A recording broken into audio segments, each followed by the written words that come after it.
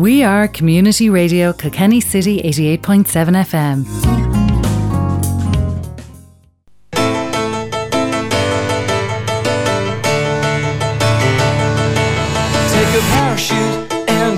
You're listening to The Big Jump with Orla Kelly and Des Doyle. When everyone else is gone, being all alone won't seem that clever.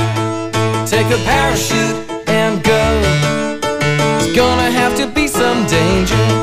Take a parachute and jump. You're gonna have to take flight. And you are very welcome to The Big Jump this week. It's Orla Kelly speaking. I'm afraid I'm presenting solo this week because Darren Proud is gone back to school. So he had a good experience yesterday, and hopefully all the pupils who are going back to school this week are having similar. So there have been some good news stories this week, apart from the incredible weather that we've been having.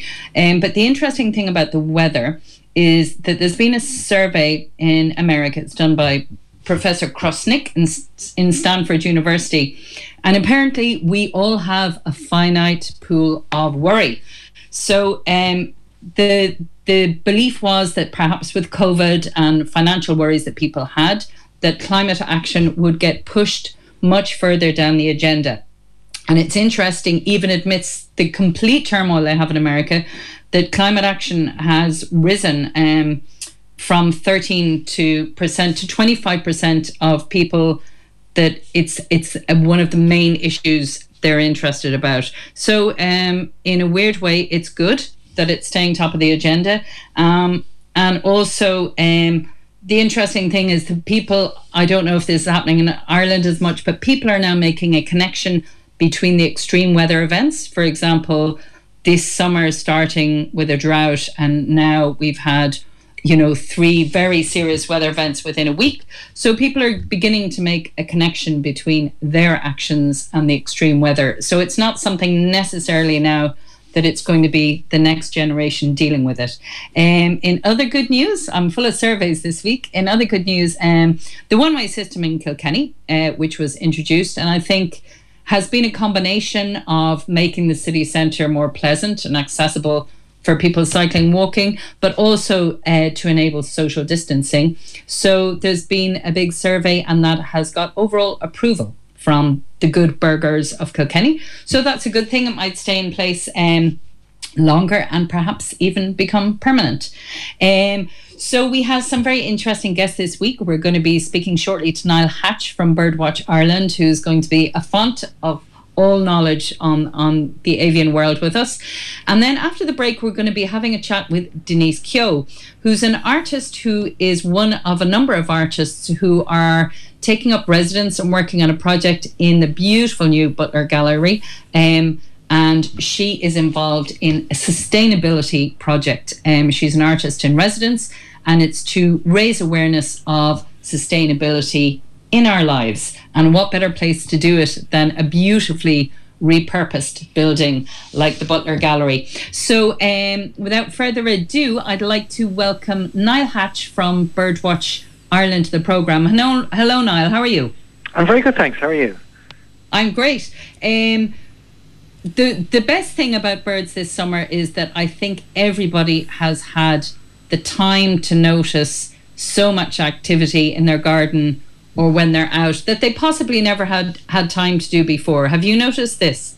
Oh, yes, indeed. Very, very much so. It's been really interesting to see that from the time of the initial COVID restrictions, we saw an instant spike of about 400% in traffic to the Birdwatch Ireland website, and especially people visiting the sections about garden birds, advice on looking after them and feeding them and so forth, and also the identification section, sort of online field guide that we have at birdwatchireland.ie, showcasing all of Ireland's different birds and how to identify them.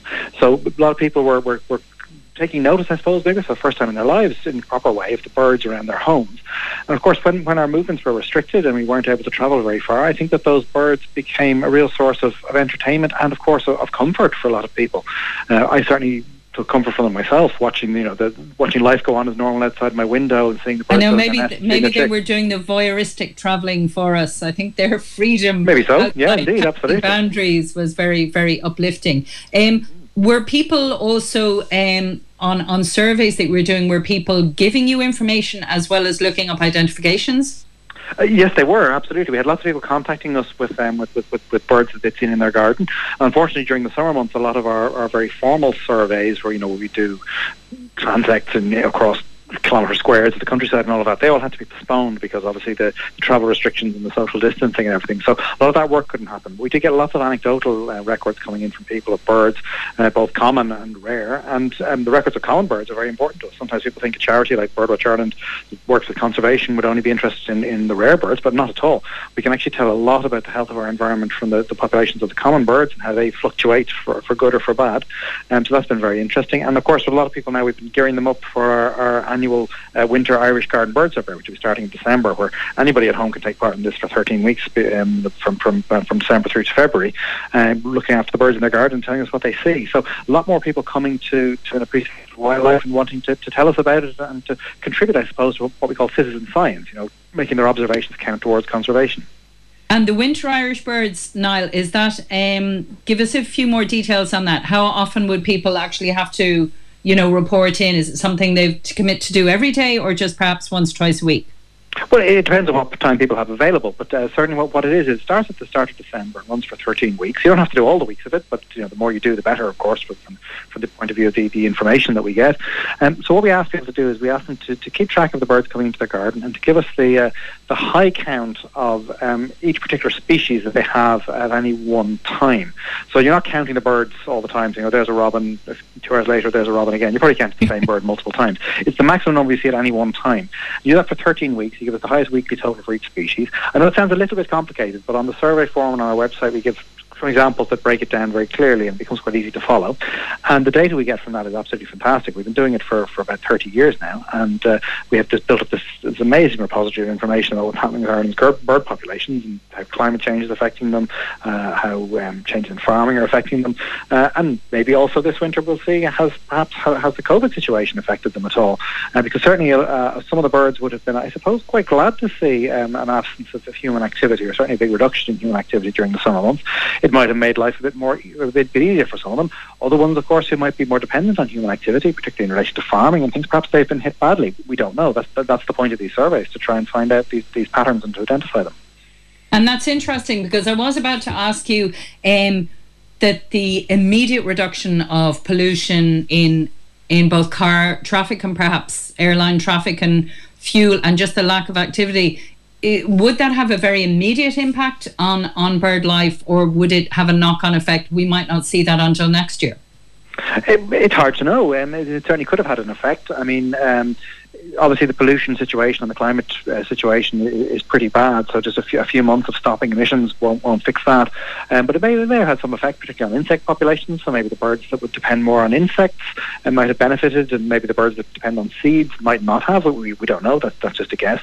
But I certainly think there was some other benefits too. I think the lack of traffic on the roads would certainly have helped some of the younger birds. When they're leaving the nest for the first time, they're quite naive, they're not wise to danger, and many of them die as road casualties. And so perhaps it may have assisted them, but maybe more young birds would have survived.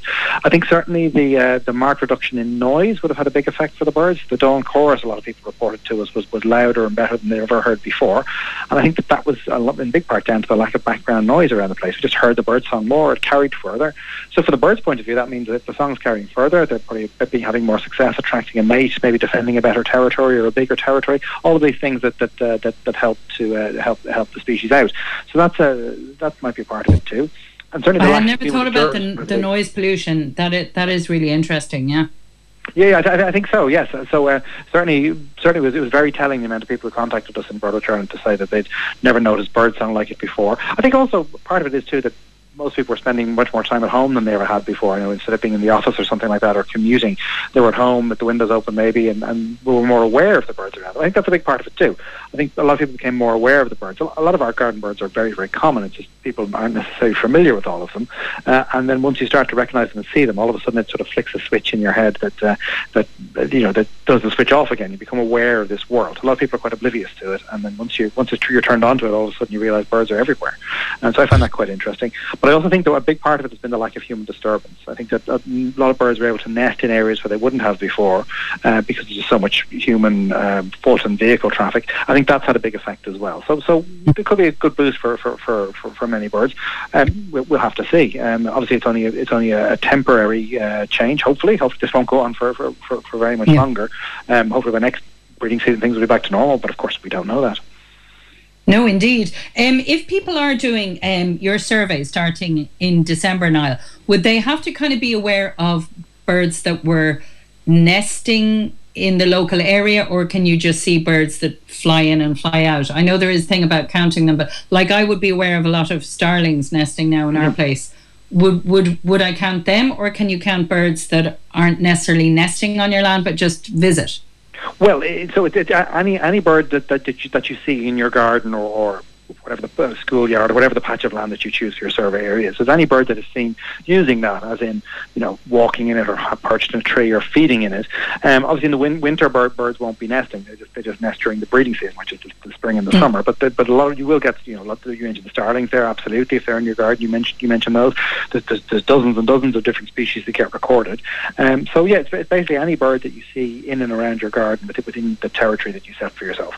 So that and the most important thing with it is consistency, because people who do the survey year after year were able then to compare the data over time. So we're referring to exactly the same area, the exact same space and habitat, and that's also the same on a weekly and even a daily basis. So the most important thing, though, I'd stress, is to have fun with it. It's a great way to focus the mind to learn more about birds, and we know that certainly from the COVID restrictions from that time, that the interest in the birds really has increased, not just because of we've seen the traffic to our website. We've also seen a really significant spike in Birdwatch Ireland membership. So lots of people now have joined us to receive our Wings magazine every quarter in the post, to get posters of garden birds. And we also have 30 branches around Ireland, and between them they run about 450 different free events throughout the year for our members. Fortunately, most of those are on hold at the moment for obvious reasons, but soon they'll resume, we hope. And we're hoping all these new birdwatchers and people who've found this new love for wildlife will come and join us. Yeah, and the membership would be a really good idea for schools. So Darren, who normally presents with me, who is unavailable this week, mainly because he's back to school, was looking for, a lot of the teachers are looking for projects where they can bring particularly national school children outside. So that kind of survey and keeping track would be a good thing to do for a school project, wouldn't it? Oh, very much so. We actually have a special school version of it that's tailored specifically to use as a school project, so it absolutely works brilliantly. And you'll find the details on our website, birdwatchireland.ie. And for teachers and parents and indeed children who are listening, who are interested in this, we have a special learning section on the website, and there's two sections. One is for teachers and one is for kids. That's what they're called. It's in the fun and learning zone. And for teachers, there's all sorts of downloadable PDF lesson plans and strategies for education and everything. We're very active in that area. And then for children, there's all sorts of fun projects and activities they can take part in. We also have a junior membership of Birdwatch Ireland, where you receive, in addition to the main Wings magazine, you also get another magazine called Bird Detectives, which is aimed specifically at primary school children.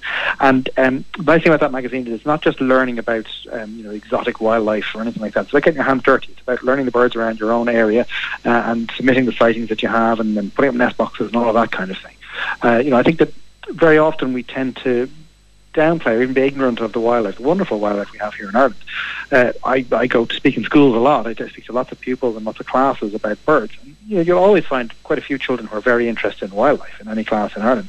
But the thing is, they tend to know a lot more about the wildlife of sub-Saharan Africa or Antarctica or the Australian outback than they do of the wildlife of Ireland. I think that's quite sad. I mean, it's very important they know about the rest of the world's wildlife, but we have things that are just as wonderful here, but also much more relevant to the lives of those children, and whose future they can actually influence and assist. So I think that that's something we want to focus on. We want children to be more, and children and people of all ages, to be more aware of the riches we have here in Ireland, and also just how fragile our ecosystem is, how much we've lost and how much we have to save. I think that's an important part of it. And as a conservation charity, that's our mission number one. We want people to be more aware of birds and wildlife, to learn to appreciate them and understand them, and know that what affects them affects us as human beings as well, because we're animals like any other people.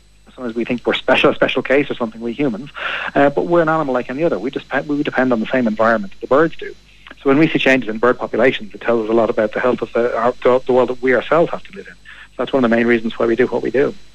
And that connectivity is crucial, really, to nurture at an early age, because if you say there are 3 or 4 kids in every class who are kind of interested, like if you can extrapolate that to the national school system at an early age, and then, you know, like the recycling and everything, then that's being brought home into the house and people are being educated there. And I suppose the good thing about bird watching, unlike whales and thing, is it's very democratic. You can watch birds wherever you are, can't you?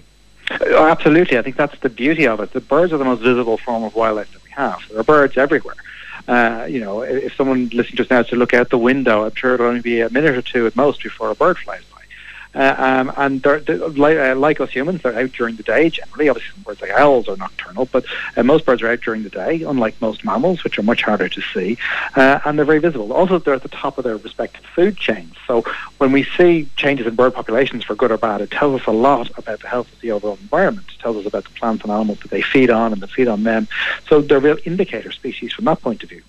I think this is something that comes naturally to us all as human beings. There's lots of work done on the mental health benefits of bird watching and engaging with nature. There's a recognised phenomenon now called nature deficit disorder. So many of us have become so divorced from wildlife that we don't realise that there's something missing from our lives, and that there's a natural connection there that our ancestors took for granted that we've lost.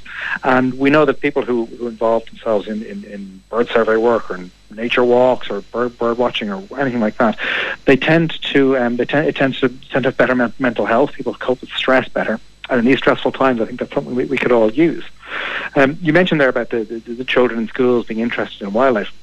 One of the things that always strikes me, I'm often asked by people, when did you first develop an interest in nature? When did you first develop an interest in wildlife?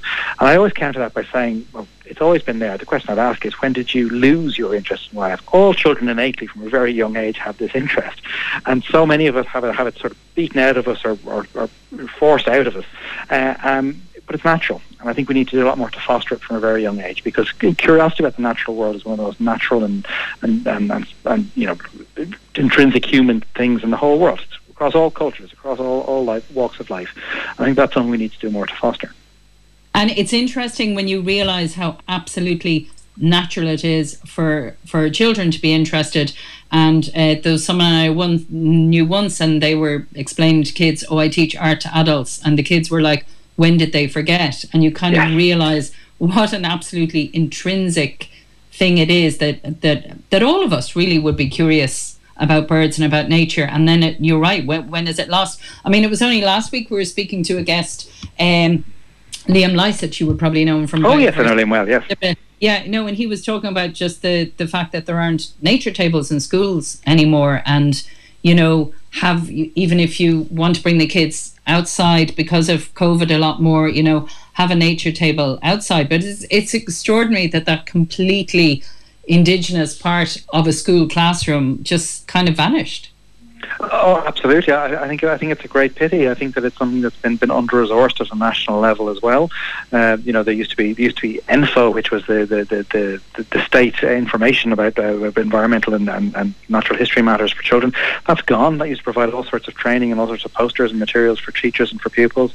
I think that it's very short-sighted. I think that, you know, the thing we need to remember is in May of last year, the Irish government, in fact the entire Dáil, declared a climate and biodiversity emergency. We hear a lot about climate emergency, but just as important, perhaps even more so, is the biodiversity emergency, the crisis that we have here in Ireland. But we always say actions speak louder than words. Where is the action to follow up on the declaration of emergency? Because we can see when we had this COVID emergency, all of a sudden lots of funds have quite rightly been made available to assist people and to help keep the economy going and to keep it functioning.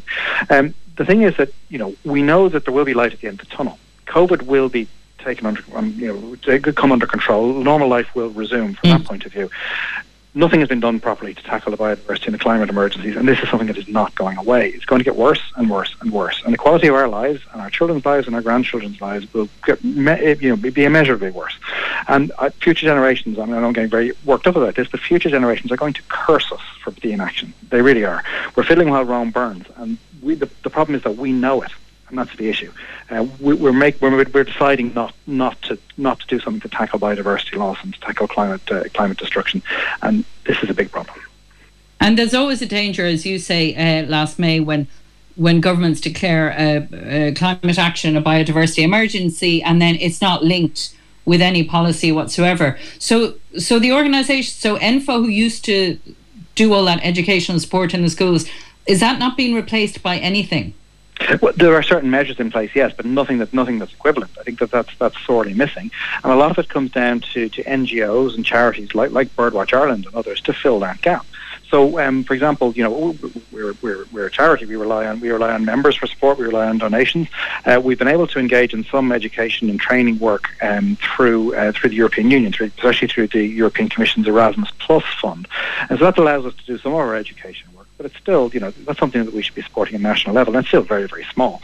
So, our capacity to actually take on education work is sadly very, very low, and it's something that we'd love to do a lot more of. It's the only future that conservation and the environment has, is through education and through fostering that love that children innately have for wildlife, but giving them the tools to show that they can actually make a real difference in their lives and leave the planet better than the one they came into. And I think that's important. We can sometimes feel very powerless. We hear all this doom and gloom and species are becoming extinct and climate change is inevitable. And when you feel powerless, you just think, what's the point? We just give up. And we can't think like that. We can't give up. It's too important. No, and the remit of our show here in The Big Jump was to sort of deal with that apathy and just give people small and incremental steps of things they can do and good news stories. Do you get any government funding at all now to fulfill your educational remit? I'm not saying that you have one, but you obviously are working on it. Yeah, do you get any government funding? For the educational work that we do, no, absolutely none. We do have a small amount of funding, very small, that comes in through an organisation called the IEN, the Irish Environmental Network, which distributes some small amount of government funding. But no, we're an entirely independent charity and organisation. What we do is we do tender for some government contracts for certain conservation work. So some of your listeners may have heard some of the work we do to conserve terns, which are seabirds that live on islands around the coast, and so there are projects that go out for tender from the National Parks and Wildlife Service, which is a state body, and we apply for those tenders and we may be awarded them, but that's a commercial decision. We have expertise, of course, in-house. We're well placed to do that work, but it's not a handout. It's commercial business.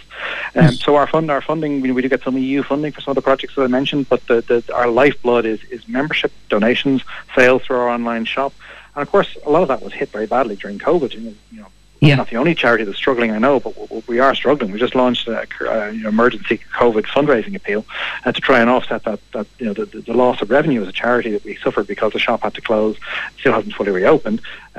We lost all the recruitment and donation opportunities and events we would normally do during the summer, and this has hit us really hard. So we really do need as much support as possible. So just encourage anybody who cares about this to go to birdwatchireland.ie and see what you can do to help. You might want to donate, you might want to become a member, you might want to spread the word to friends and family. If you don't mind a shameless plug, it makes a great birthday or even Christmas present I invited you on for a shameless plug. I think especially for all the schools, it would be a very small spend for a huge return if you have all those tools on your website, Oh, absolutely. And of course, we can also, in normal circumstances, we arrange school visits. We can help with all sorts of projects. And it's not just a primary level, too. We've also been mentoring quite a lot of students who take part in the BT Young Scientist competition and things like that. So it is very, very important. We also love to encourage Irish photographers and artists and writers. We publish their work in our magazines and on our website. So we're very much about trying to support the community of people who are involved and engaged with the environment and nature here in Ireland. I think it's really, really important. Ireland internationally, we trade as a country on our green reputation.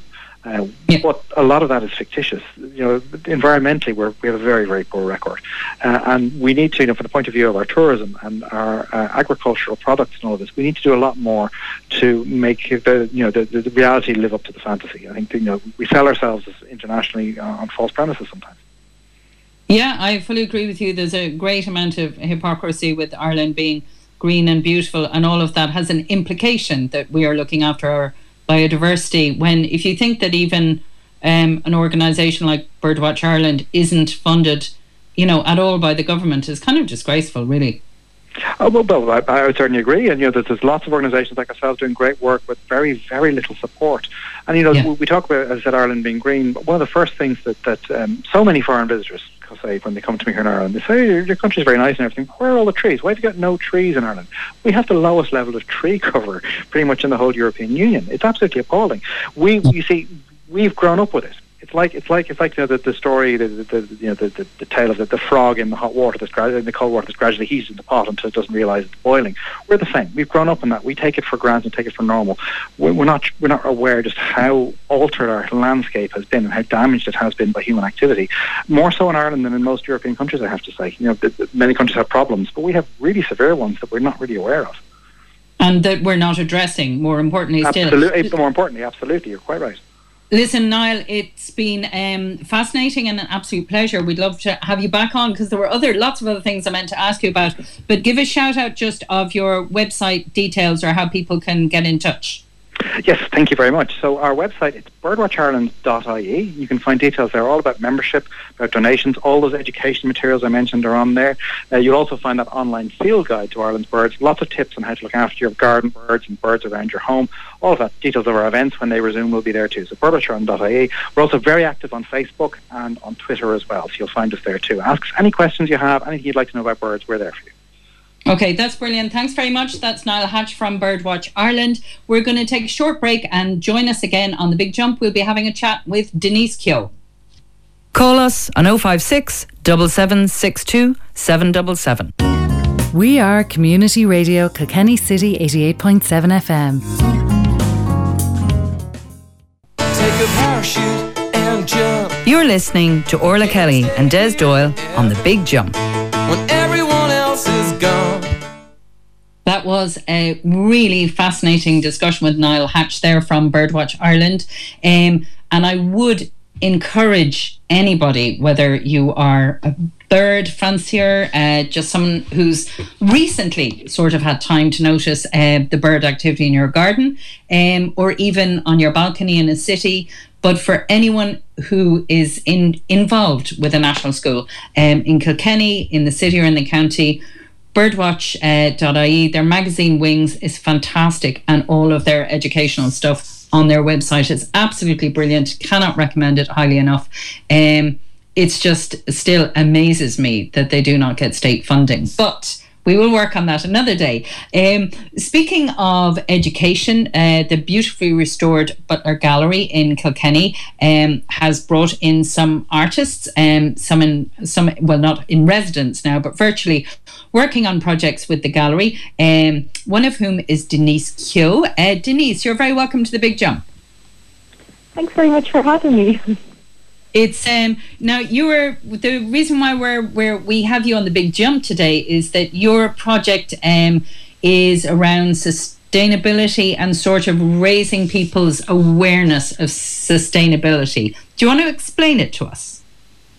That's right. Yeah. All of the artists actually are. Are they? Okay, great. How many artists are coming in, Denise? I think there's 4 in total, so I think there's one there currently, and then I'm in next week. So I think it's over the next few weeks. That's great. So they're all... so were you given a brief to work something out around sustainability, or did you come up with this idea yourself? I think so. It was an open call asking for artists working in sustainability, and I've kind of recently been thinking around those lines in my own practice. So I thought it was an ideal opportunity to kind of do something with it, create process. It's great, but it's a really interesting, I have to say, attention-grabbing way of looking at, because it's kind of almost virtual. So do you want to tell us about a few of the things that your events and sales that you're hoping to make? So my project, I was thinking around the lines of doing a door-to-door kind of delivery service. So my project is called Delivery, and it's obviously punning off of Delivery, the food. Just to interrupt you there for Denise, you're not on speakerphone, are you? I'm not. Is it a bit? Oh, sorry.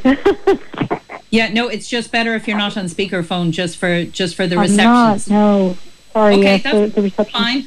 Just stay still wherever you get good reception. And sorry for interrupting you. Do continue there. No problem. So I'm doing a project called Delivery, and we have lots of services. So there's going to be, you can get water from Kilfane. I'll deliver that to you. So Kilfane, explain. So Kilfane is the big out near Thomastown. So it's a big natural waterfall. So you collect water from there. Yeah, that's one of the things we're going to have. So yeah, I'll be going out there. And then another thing is a sky meditation session. So we'll both just, or whoever orders that, we'll just kind of spend a second looking at the sky. We're usually looking at screens nowadays, especially with, you know, COVID and being in isolation and stuff. It's just mean extra screen time. So just taking a second out and kind of appreciating what we have, you know, nature. And I suppose the whole idea is sort of to make people maybe just recalibrate, and you're sort of asking them in a very direct, although it's kind of virtual at the same time, way of, this is how you connect with water. Here's some water from a waterfall. Look at the sky. I mean, it's a nice kind of meditative experience, isn't it?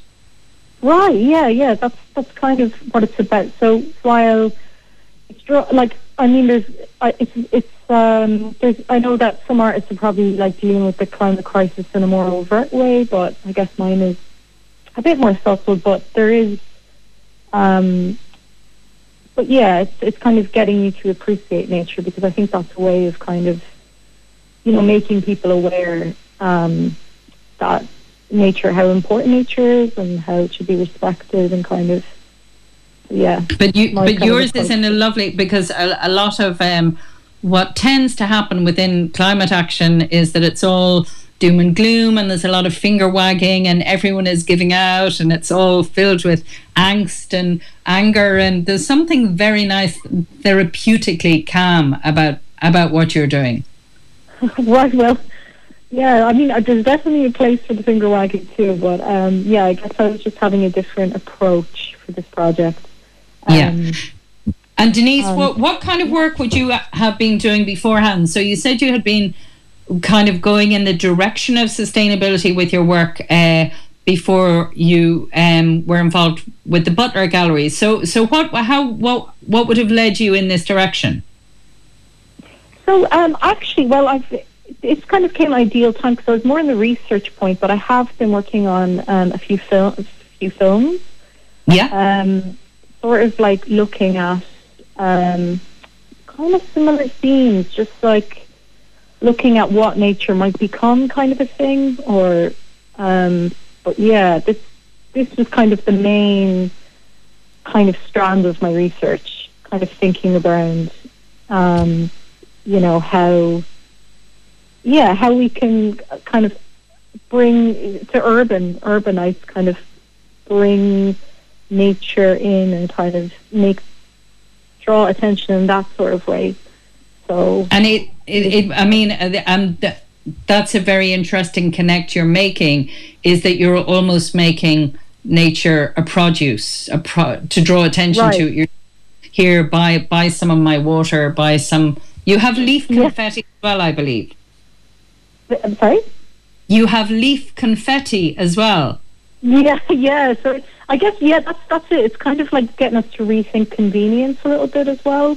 What is convenience, and how we, you know, our own like means of consumption and stuff like that, and kind of also, the leaf confetti is just a way of kind of looking at alternative ways of, maybe there's more sustainable ways in our everyday life that we can, you know, do things, you know, because obviously confetti, I think the normal confetti is not biodegradable.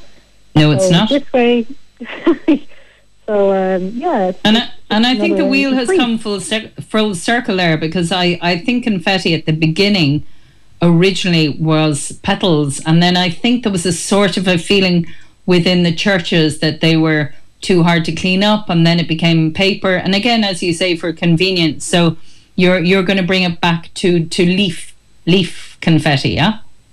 Yeah, that's it. And also you can have a leaf confetti ceremony, which I will provide. I will basically throw confetti at you. So and what else is on offer from your shop next week? So I also have Lucky Dip vegetable seeds, so people can grow their own vegetables. Yeah, and flower seeds too. So I won't reveal what they are yet. You'll have to order to find out what they are. And when you talk about people ordering things or doing a sky meditation with you, how do they engage with the project? How do they engage? So there's two ways. You can get in touch via email at deliverroots@gmail.com, or you can follow on Instagram at deliverroots, and that's deliverroots with a Z for Instagram and an S for the email. Okay, very good. And can people access it through the Butler Gallery as well, or is it just going through your Instagram? The Butler Gallery are promoting it and obviously facilitating the project. But I guess if people want to do it with the Butler Gallery, it can be forwarded on to me. Probably the easiest, the most direct way would be just to get through Instagram and email. And will you be on site yourself in the Butler for the next week, or what dates will people be there? Will you be there from? I'll be there from the 29th. I'll be there from Monday to Friday next week. So Monday to Friday next week. Yeah. That sounds great. No, I'm just writing that down so I remember. And so the other artists are there at other times. Is that right, Denise? You're just exclusively there next few weeks. Yeah. I'll be all over the next few weeks anyway. And the as far as sustainability goes, the gallery is just an amazing job of repurposing a building, isn't it? Yeah. It's fantastic. Yeah, no, I think Anna has done a fabulous job there. So yes, I certainly like your take on it. And if I want to do the Lucky Dip of seeds or have a sky meditation, does money change hands? Money does not change hands. It's completely free, but there is one thing. So to order, you should the person who orders should make a commitment to being more sustainable in their everyday life. So there's lots of ways. We've already there's been some interest, and we've had people committing to stop their intake of dairy. People are committing to veganism, and also just cycling more rather than taking lifts. People are committing to. One person said no slow travel. Okay. Well, so it's really cool. And it's really good because people don't have to make huge drastic changes. I mean, I think if all of us ate less meat, it would make a huge difference to climate action, or if we just took one less journey a week. So you don't have to do so how are you gonna be checking up on people later on to see how they how they lasted on their commitment to you? I won't be too strict, but hopefully their own conscience will spur them on and they'll be motivated. Maybe hopefully what I deliver, it's kind of will be like an artifact to remind them, oh yeah, I have to do that again, or have to. I know, because when the flowers from the Lucky Dip wildflower grow, they'll be there every day, reminding them of their commitment that they made. Which is exactly. It's a kind of mild nag. I do think it's really interesting the underlying idea that you have, that basically we've commodified everything, we expect everything, and at the same time nature is the one thing that we can't commodify, although you might be the first person to have done so. But it just really draws attention to the fact that this is something that you can't buy, and when you've lost it, you can't buy it back. It's kind of profound. I guess, that's kind of another strand to my normal research practice too. It's kind of been focused on climate change recently, but sort of like ideas around neoliberalism and being overworked and why we're working, and kind of feeds into all these issues, and the environment is at the core of all that as well. I know there could be an entire body of work. Do you see yourself, Denise, continuing on in this direction within your practice of sustainability? Yeah, 100%. And this 100%, I really want to make more work around it, and it's been a really good kind of like motivation getting this this prize from the Butler Gallery, because it's just a good kind of like, oh, you're on the right track, it's nice. So yeah, absolutely. And it's I think your nice calm approach to it is good. So I'm just, before we go to the ad break, I'm curious to know, so if I do purchase or exchange some water from the waterfall in Kilfane Glen, what sort of receptacle do I get that in? Oh, sorry, what kind of receptacle? Is it in a jar, or is it, how do I get the well, water? My hope is that people have their own containers. Okay. For that, I think that's a stipulation on the JOT form. So kind of promoting, circular economy and stuff like that. And do they actually go to Kilfane with you? Is that part of the experience? No. I'll just that would be maybe for another project. Nature trips could be. Or that's a date. That's a whole other website, Denise, isn't it? Yeah, that might require more. So the idea is, I get to think about what water that's untamed and in a waterfall would be, and just the idea of trying to commodify that. It's just kind of thought provoking, isn't it? Yeah, and also something else that was kind of interesting, because I just discovered that the waterfall is actually closing, I think, on the 31st. So it's kind of, if you get that water, like, you actually can't access that place. Yeah. You can't access Kilfane after that date.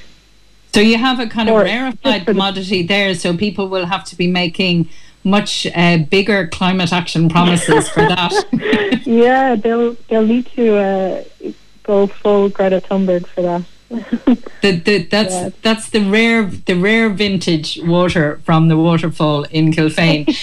Listen, Denise, it's been an absolute pleasure speaking to you, and if people want to get in touch, they can go via the Butler Gallery. And will you just mention your Instagram page again there, Denise, and spell it for us? Of course.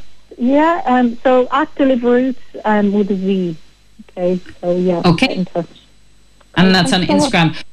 Okay, that was great. Thank you very much. That was Denise Kehoe, who will be in the Butler Gallery next week from Monday to Friday. So if you want to meditate about the sky, or get some leaf confetti, get a lucky dip that have some seeds in it in exchange for a promise for something that you will do for climate action. And you heard it here on The Big Jump. Join us after the break when we're going to discuss this week's climate action news. Text us on 086 353 7782. We are Community Radio Kilkenny City 88.7 FM. Take a parachute and jump. You're listening to The Big Jump with Orla Kelly and Des Doyle. When everyone else is gone. You are very welcome back to The Big Jump. It's Orla Kelly speaking, and Maurice O'Connor is going to join me now just to have a quick review of our guest before he goes on with his own programme. How are you, Maurice? I'm grand, thanks, Orla. It's great to talk to you live on air, unusually rather than usually, trying to just sit here and listen to you. Things in the back room. You had some great questions for Niall Hatch, and we're so going to have him back again, because my God, he is good, and there's so much to talk about, isn't there? Yeah, there are. There's loads and loads of things I could have talked to him about. I know that kind of the bird surveys that the Birdwatch Ireland encourages people to do are brilliant, and we've often tried to participate in them at home.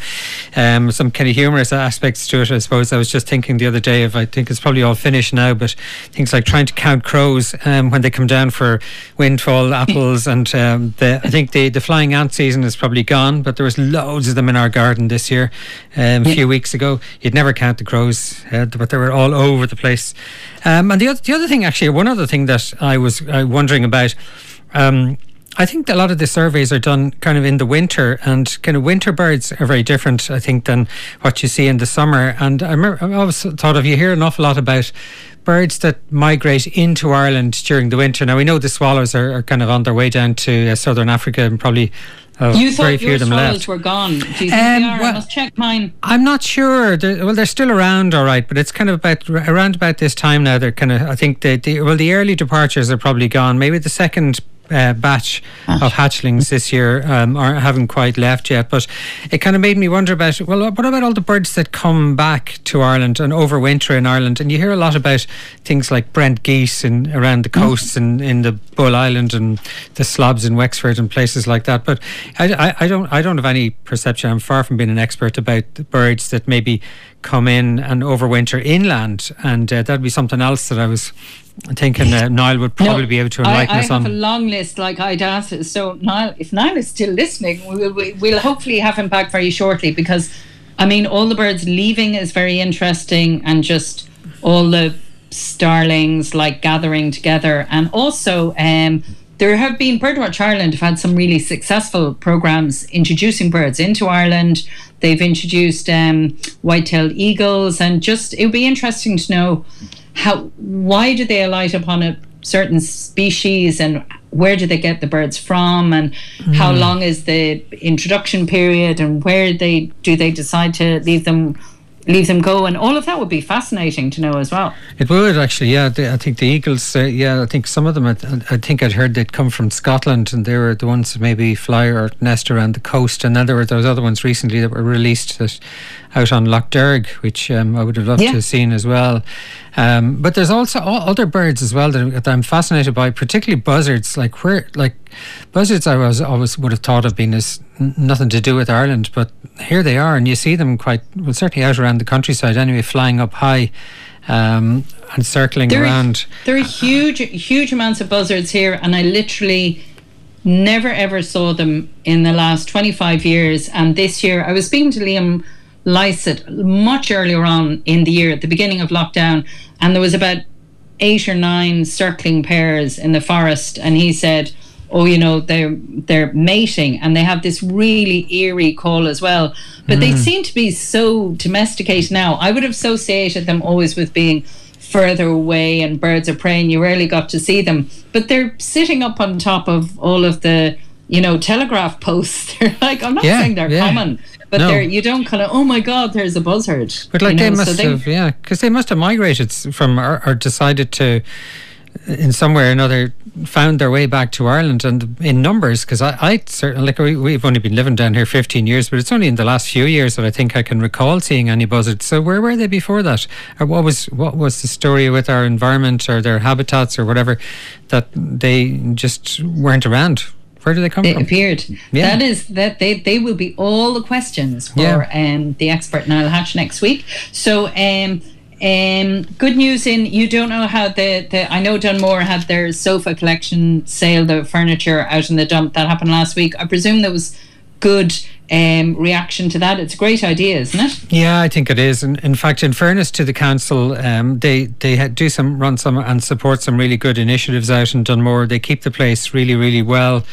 I've said it before to several of our councillors, guests that we have on here on Kilkenny today. None of them on today, by the way, but we have had them on before, and I've said it to numerous councillors about why can't they just open the dump on the Saturday afternoons. Seeing it closed at 12 o'clock noon on a Saturday is just so frustrating. But having said that, they do run a great show out there, and I think some of the initiatives they support, like also allowing a Rotary Club to collect bikes for sending out, and upcycling, I think, pardon the pun, and sending out to Africa is a great idea. That's been waiting your whole life to make that one.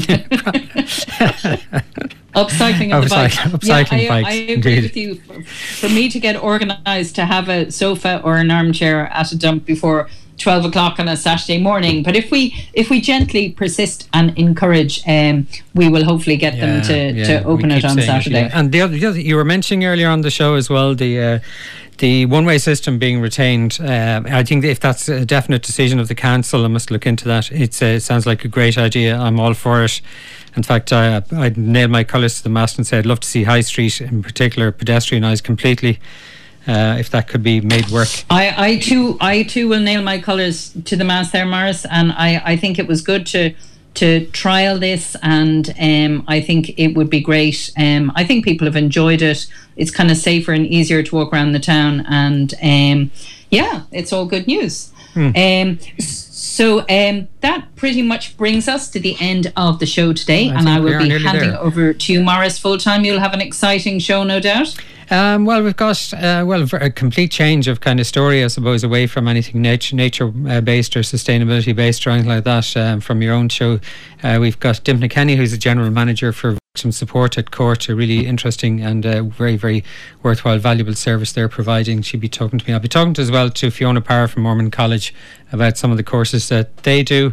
And then probably, checking on the weather as we always do here on a Friday on Kilkenny Today. And then we'll probably just muse a wee bit about local headlines and recent developments. Obviously, lots hot stuff happening in politics, and we'll get on to that too. The hot week there was in politics. Indeed. I'm running over time here, so a very, very quick thank you to Niall Hatch from Birdwatch, to Denise Kehoe, who's going to be on site in the Butler Gallery next week, to Maurice O'Connor for producing. And next up, the news. Join us next week for The Big Jump. We are Community Radio Kilkenny City 88.7 FM.